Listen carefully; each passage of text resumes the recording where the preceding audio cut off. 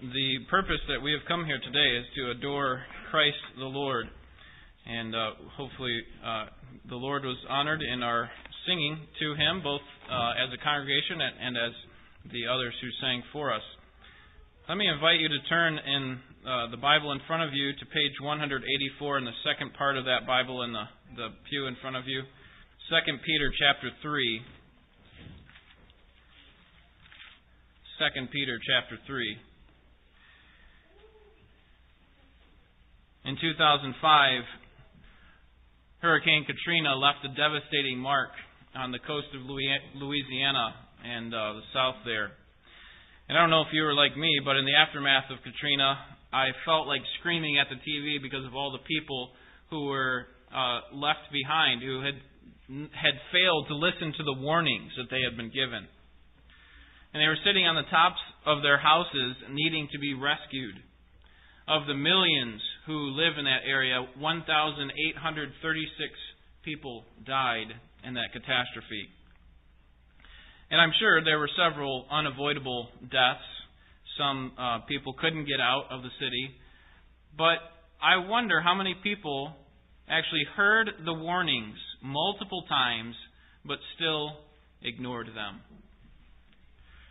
People who study these things say that there are at least two reasons why people ignore these types of warnings.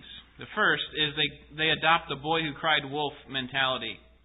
They've watched the Weather Channel before, and they've heard even the evacuation warnings, and turned out to be nothing very much. No major floods, no damage. And so it amounted to nothing. When the Weather Channel does that over and over and over again, it becomes mundane, and it doesn't seem reliable. And so they ignored the warning. Second reason that people who study these things say that they ignore the warnings is because they think they can ride out the waves. They have the mentality that I'm prepared. The risk that's coming is not that great, or I have time to take care of myself once the storm comes. The I'm okay mentality. And in a similar way, I think one of the reasons we don't take God's warnings of judgment very seriously is because we don't take Him at His word. We think everything has always existed the way that it is now, that He hasn't judged me yet, so why would He do it in the future? And perhaps we adopt the other mentality, which is, I'm okay. The risk is not as great as it sounds. And when I get to that point, when the judgment actually comes, then I'll be able to prepare myself accordingly. And I'm convinced that we don't really understand how awful our sin is before the holy God of the universe. That God hates sin, and I'm convinced that we don't understand that very clearly. People, by the way, have been ignoring the warnings of God from the very beginning. Adam and Eve received a warning not to eat of a certain type of fruit, and yet they ignored the warning of God. They thought, we can do this. We can be like God if we eat this fruit. And of course you know that they both did. Even people in Noah's day had several years to hear about the warnings of the flood coming, and yet they failed to follow those warnings. They failed to prepare themselves for the coming judgment. And of course there were warnings throughout history of mankind. So I'm going to show us that we have a warning that's significant for us, and we need to take it seriously and make sure that we're ready for when this judgment does come. 2 Peter there in the Bible in front of you, chapter 3, I'll begin reading in verse 4. Mockers will say, that's the idea of who's talking here, and they will be saying, where is the promise of His, God's, coming? For ever since the fathers fell asleep, all continues just as it was from the beginning of creation. For when they maintain this, it escapes their notice that by the word of God the heavens existed long ago, and the earth was formed out of water and by water, through which the world at that time was destroyed, being flooded with water. What I'd like to show you from this passage tonight is that God is serious about sin, and His judgment is real. But the good news is that He has provided for you and for me a means of escape, a way to get out of this judgment. Okay, the first thing that we need to see is that God is serious about sin. God is serious about sin. We know this because Peter tells us here in these verses that I just read, that these mockers will come and say, it's okay. The world has always existed as it has. In other words, the way that it is now, that's the way it's always been. And what Peter says in verse 5, look at verse 5 again. For when they maintain this, it escapes their notice that, and then he talks about the creation of the world, and then verse 6, through which the world at that time was destroyed, being flooded by water. Here's what Peter's saying.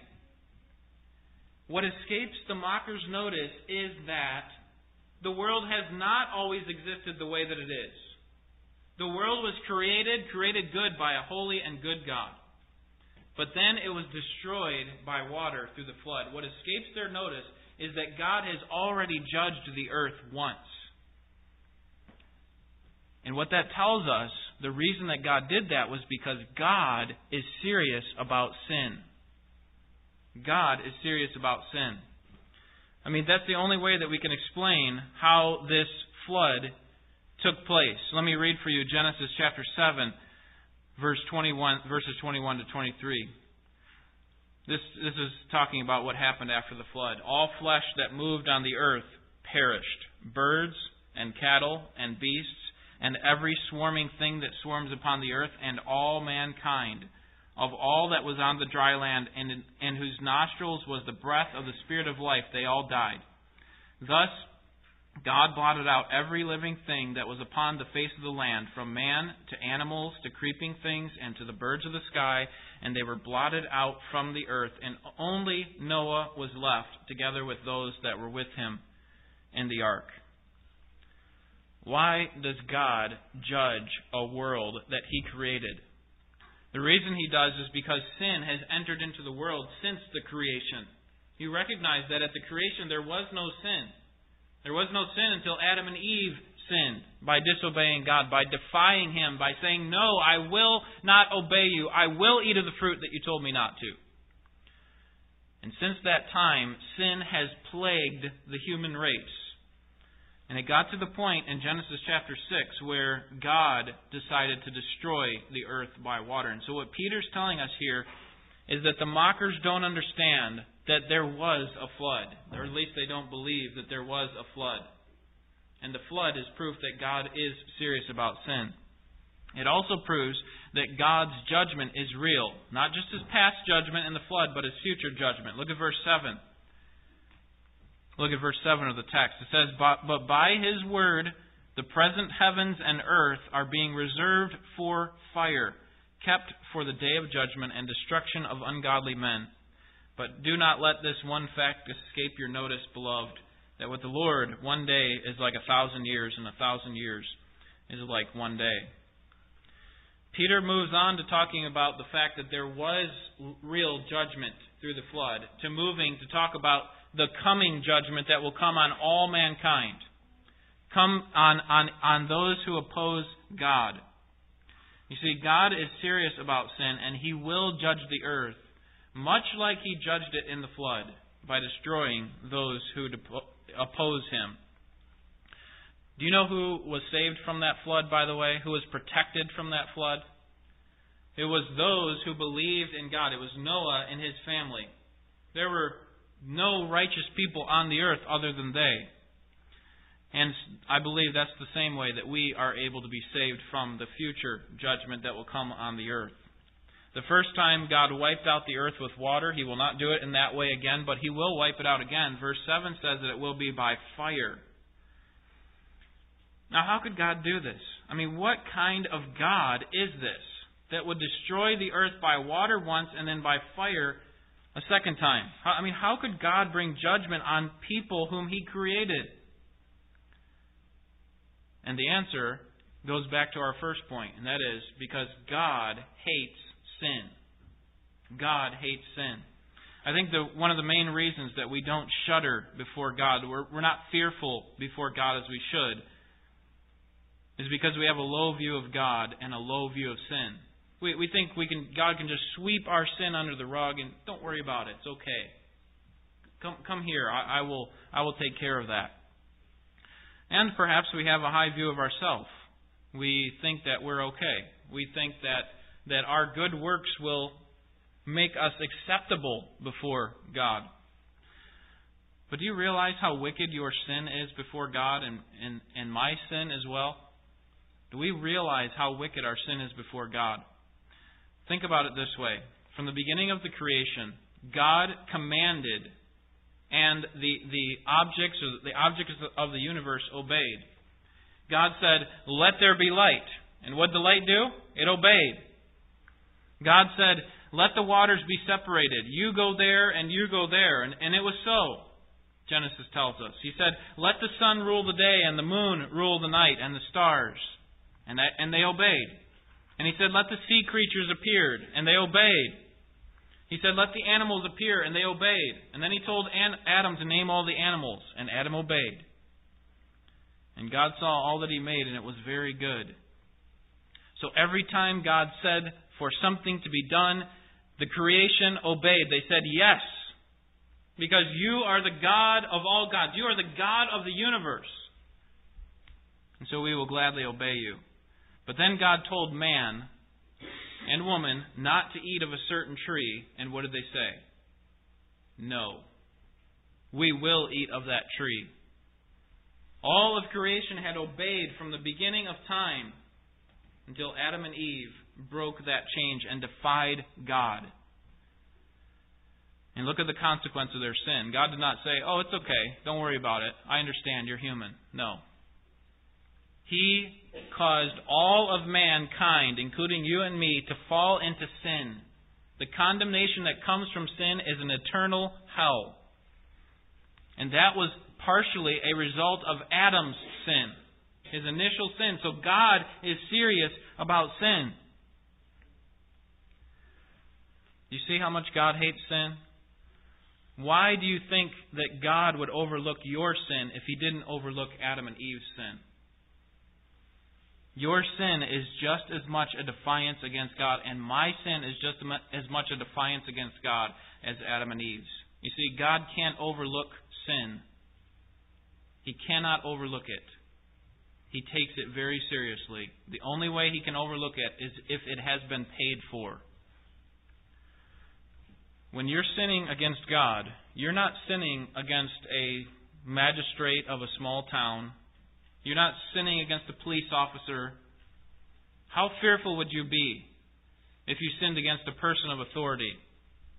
You would be fearful, right? A coworker of mine told me about a time when he was riding his motorcycle up I-75. He was on his way to Houghton Lake for a weekend, and the roads were pretty clear of cars and hazards. And he was an experienced rider, so he decided that he would open up the throttle. He passed a cop at 120 miles per hour. And immediately he knew he was in big trouble. The police officer immediately turned on his lights and began to chase him. What was he going to do? He had to make a decision. Was he going to pull over? He knew if he pulled over, what would happen to him? He'd be in jail for sure, right? So he decided, he was already well past the police officer going 120 miles per hour, so he pulled off at the next exit, which was a couple miles down the road. And he pulled into a subdivision and ended up going down a street with a dead end. And so he took his bike and he backed it into a ditch that was just high enough to hide his bike and himself. And he hung out there until the police officer passed by. It's about 10 minutes later when the police officer did finally pass the street, trying to search for this person who had been speeding. I mean, the tension was so high. He knew that if he would be caught, he would be in big trouble. He waited for a long period of time, not sure exactly how long, but he's peeking over the ditch to see what was going on. He finally got up and drove off and got back on the expressway, and you can imagine this time he was going the speed limit. He made it up to his destination and never got caught. And as you listen to that story, which is true, you feel the tension that there is because you realize that he was running from a person of authority. And if he had been caught, he would have been in big trouble. He would have had to receive and carry out the consequences of his sin against this man of authority. We recognize this. We recognize that people of authority have great power and that there are consequences to disobeying the laws that are given us, right?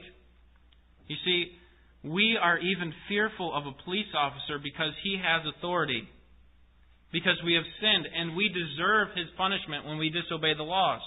Now suppose President Obama was holding a rally in downtown Royal Oak, and you went to that rally, and you saw him coming, and when he came close to you, you punched him in the gut and spit in his face. How much trouble would you be in? Hey, this isn't a sin against a local police officer who could do some damage to you. He could cause you to receive some consequences. But if you did that to the President of the United States, you would be in much more trouble, wouldn't you?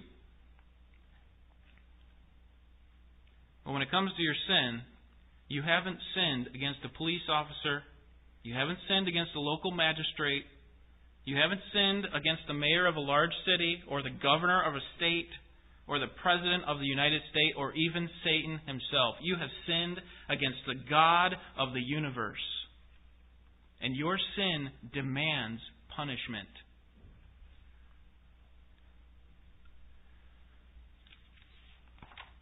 You see, God is unlike all of those leaders that I just mentioned. God is completely holy and He hates sin. Why would you ever think that He would ignore your sin? He didn't ignore the sin of the people in Noah's day, did He? He didn't just sweep it under the rug and say, it's not a big deal, I understand. God is serious about sin and judgment is real. And so we have a problem, don't we? We've sinned against God. But there is good news in this passage as well. And that's found in verses 9 and 10. And that is that God has provided a means of escape. Look at verse 9 with me. The Lord is not slow about His promise, as some count slowness, but is patient toward you, not wishing for any to perish, but for all to come to repentance. But the day of the Lord will come like a thief, in which the heavens will pass away with a roar, and the elements will be destroyed with intense heat, and the earth and its works will be burned up. Okay, again in verse 10, you see that there is judgment coming. It is real. But the good news is found in verse 9. The Lord is not slow about His promise, as some count slowness, but is patient toward you. So we could ask the question, God, if you are so serious about sin, why have you allowed sin to continue for all of these years? And the answer comes here. It's not that God is slow about His promise, that He's never going to judge those who oppose Him. But the reason here is found in verse 9. Look again at the second part. But is patient toward you, not wishing for any to perish, but all to come to repentance. Why has God delayed His judgment? He's delayed His judgment so that you and I would have an opportunity to repent. You see, He doesn't want you to perish. That's what it says in verse 9. He is not wishing that anyone would receive that judgment, but that all would come to repentance. God is slow in His judgment. This is even true in the ark with regard to the flood. It wasn't as if God said, I see your sin, and now the next day you're going to be destroyed. He could have done that. He had every right to do that. But you know how long it took between the time that God told Noah that there would be judgment and the time that God actually brought the judgment? 120 years. Now, why would God wait that long? Well, we could say, maybe it gives time for Noah to build the ark. That could be part of it. But I think the main reason is because God is not slow about His promise. He doesn't want anyone to perish. He wanted all those people to come to repentance. But the problem with us is we love our sin. We love to oppose God. We don't want to fall under His submission. We don't want to obey Him. And so even if God gives a long period of time, many people still will not repent, will not turn from their sin. So how do we accept this gift of grace? How do we avoid this judgment that is real? Well, the answer is found in the middle of verse 9. but is patient, at the end, but is patient toward you, not wishing for anyone to perish, but for all to come to repentance. So here's the options here. Continue in your sin, and you will perish. You will be judged. You will be judged by God. The other option is to repent. To repent means to turn from your sins. To believe that Jesus Christ is enough, that He paid for your sin. You see, there's no amount of good works that will make up for your sin. If my coworker were caught because he was speeding, and he went before the judge, and he said, "But Judge, you don't understand all the humanitarian things that I do. You don't understand how good of a family I have.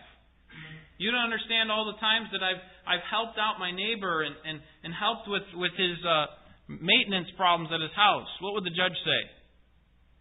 It doesn't matter. I don't care how many good things you did. What I care about is your sin, what you've done against the state, what you've done against me. And that is why you're being judged. You see, the same thing is true for God. We can't come before God and say, "But God, I've gone to church all these years and I've given to the poor and I've done all these great things. I've raised my kids in a good way." And God will say, "But what about your sin? How is your sin going to be taken care of?" It has to be paid for in some way. See, James 2:10 says, "Whoever will keep the whole law and yet stumble in one point, he is guilty of all." We've all sinned. And the only way that we can come to God and be reconciled to Him, to have His wrath satisfied against us, is to repent and believe. It's not by works of righteousness, Titus 3:5 says, which we have done, but according to His mercy He saved us by the washing of the new birth. You see, God doesn't save you on the basis of what you do. He doesn't take a scale and say, "All right, let's pile up all the good things that you've done and we'll weigh them against all the bad things. And let's see which one weighs more." It's just like my coworker. If you've done something that's against the law, you're going to have to be judged. It doesn't matter how many good things you've done. God doesn't judge you, or God doesn't accept you on the basis of what you've done. He accepts you on the basis of what Jesus Christ has done.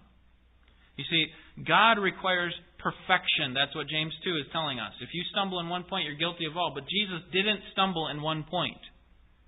And so He wasn't guilty of all. He was justified. He was made righteous or seen as righteous before God. So the only person who could live a perfect life that God requires is Jesus Christ. And the only person that could die as a perfect sacrifice is Jesus Christ as well. And do you know why He died? Do you know why He came to this earth? Do you know why we celebrate Christmas?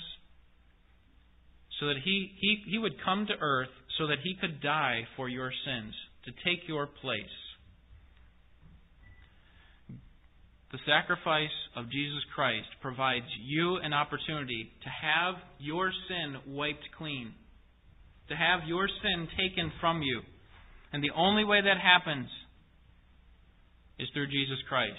Here's what Jesus said in John chapter 14 to His disciples. He said, "I am the way, the truth, and the life. No one comes to the Father but through me." The only way that you can come to God is through me, Jesus said. So that means that you must believe that you cannot save yourself. That God has to do the impossible in you. You can't save yourself. You can't do enough good things to be accepted before God. You can't satisfy God's wrath, but Jesus Christ can. And the reason that you haven't been destroyed yet is because God is being patient with you, giving you an opportunity to hear His message, to hear His truth, and to respond to it. See, Satan wants you to believe that your sin doesn't matter to God, that God's not that concerned about your sin. And Satan wants you to believe that you have plenty of time to repent. Like these mockers were saying, all things have continued as they were. So we don't have to fear coming judgment. That's what Satan wants you to believe. But don't buy into that lie. God is patient, and God is merciful, but His patience will not last forever. His judgment will come one day. And it will come on those who have not accepted Jesus Christ as a sacrifice, as an atonement for their sins. And when it comes to judgment time, just like those people who are sitting on top of their houses while the flood waters are rising, it will be too late. It will be too late to be rescued. Because at judgment time, that will be the time in which God carries out His act of judgment, not a time in which we have to decide again. Now that I've looked at all the evidence, God, and I see that you're real, now I'm going to decide. No, God gives you an opportunity while you're here on the earth. And so now is the time to decide. You understand what your sins mean before the holy God? That God is serious about your sin and serious about my sin, and that He demands judgment. There's only two ways that your sins can be paid for. Either you can pay for them in an eternity called hell, or you can have Christ pay for them on the cross. And the way that you do that is by turning from your sins and believing that He is enough. This is God speaking to you today from His holy word. Will you listen to Him? Perhaps you're waiting for some great miracle, for God to reveal Himself in some way, to have a vision of God Himself. But I'm here to tell you that the way that God speaks to people is through His written word. Don't expect some dramatic fashion in which God will come to you. God has already given us a dramatic way in which He speaks to us, and that is through His word. What would you think of a man who ignored the flood warnings and ended up on the top of his house? And the first rescuer came by with a boat and said, "Hop on in, I'm here to rescue you." And the man on top of the house said, No. I'm not going to go with you. I'm waiting for God to save me. I'm waiting for God to do something spectacular. And the second rescuer comes by in a helicopter and lowers down the rope and says, "Climb on up, we're here to save you." And he says, No. I'm waiting for God to save me in a spectacular way. Finally, the man dies. When he stands before God, he says, "Where were you, God? Why didn't you rescue me?" And God would say to him, I believe, "I sent you two means of escape. What more did you want?" What would you think of this man? We would think, "You fool! God sent you a boat and a helicopter. What are you looking for?" And I'm here to tell you that God's not going to rescue you in a dramatic way. He's not going to give you a vision on top of a mountain or something like that. Here is His means of escape for you. He has given you a means of escape by allowing you to be here tonight and to hear this message from His Word. This is God speaking to you through His Word. God has been patient with you, and He sent you a means of escape. Don't turn Him down again. You see, God doesn't want you to perish. God doesn't want anyone to perish. He wants all to come to repentance. Will you submit to yourself to God today? Would you bow your heads and close your eyes with me? This decision is the most important decision you will ever make. And this is something that you can do right there in your seat, or you can do it in the quiet of your own home as you think about these things. And I would encourage you to do that. But if you need to understand this more fully, please talk to one of the members or myself after this service or sometime during this week. This is too important a decision to put off. God hates sin. His judgment is real, and He has provided a means of escape, and He wants you to be rescued from that judgment. Our Father in heaven, we're thankful for the time in which we could reflect on the birth of Jesus Christ our Savior. And we're thankful that through Your Word we can see why He came. That He came to die. He came to live a perfect life for us. We can't live that perfect life. We can't die that perfect death. We can't atone for our own sins. We need someone who is perfect to stand in our place. And that's why we love Jesus Christ so much. Because He came to take our place. He was treated like a sinner so that we could be treated like Your child. And we're thankful for Your grace and salvation. We're thankful for Your clear word that shows us that judgment is coming.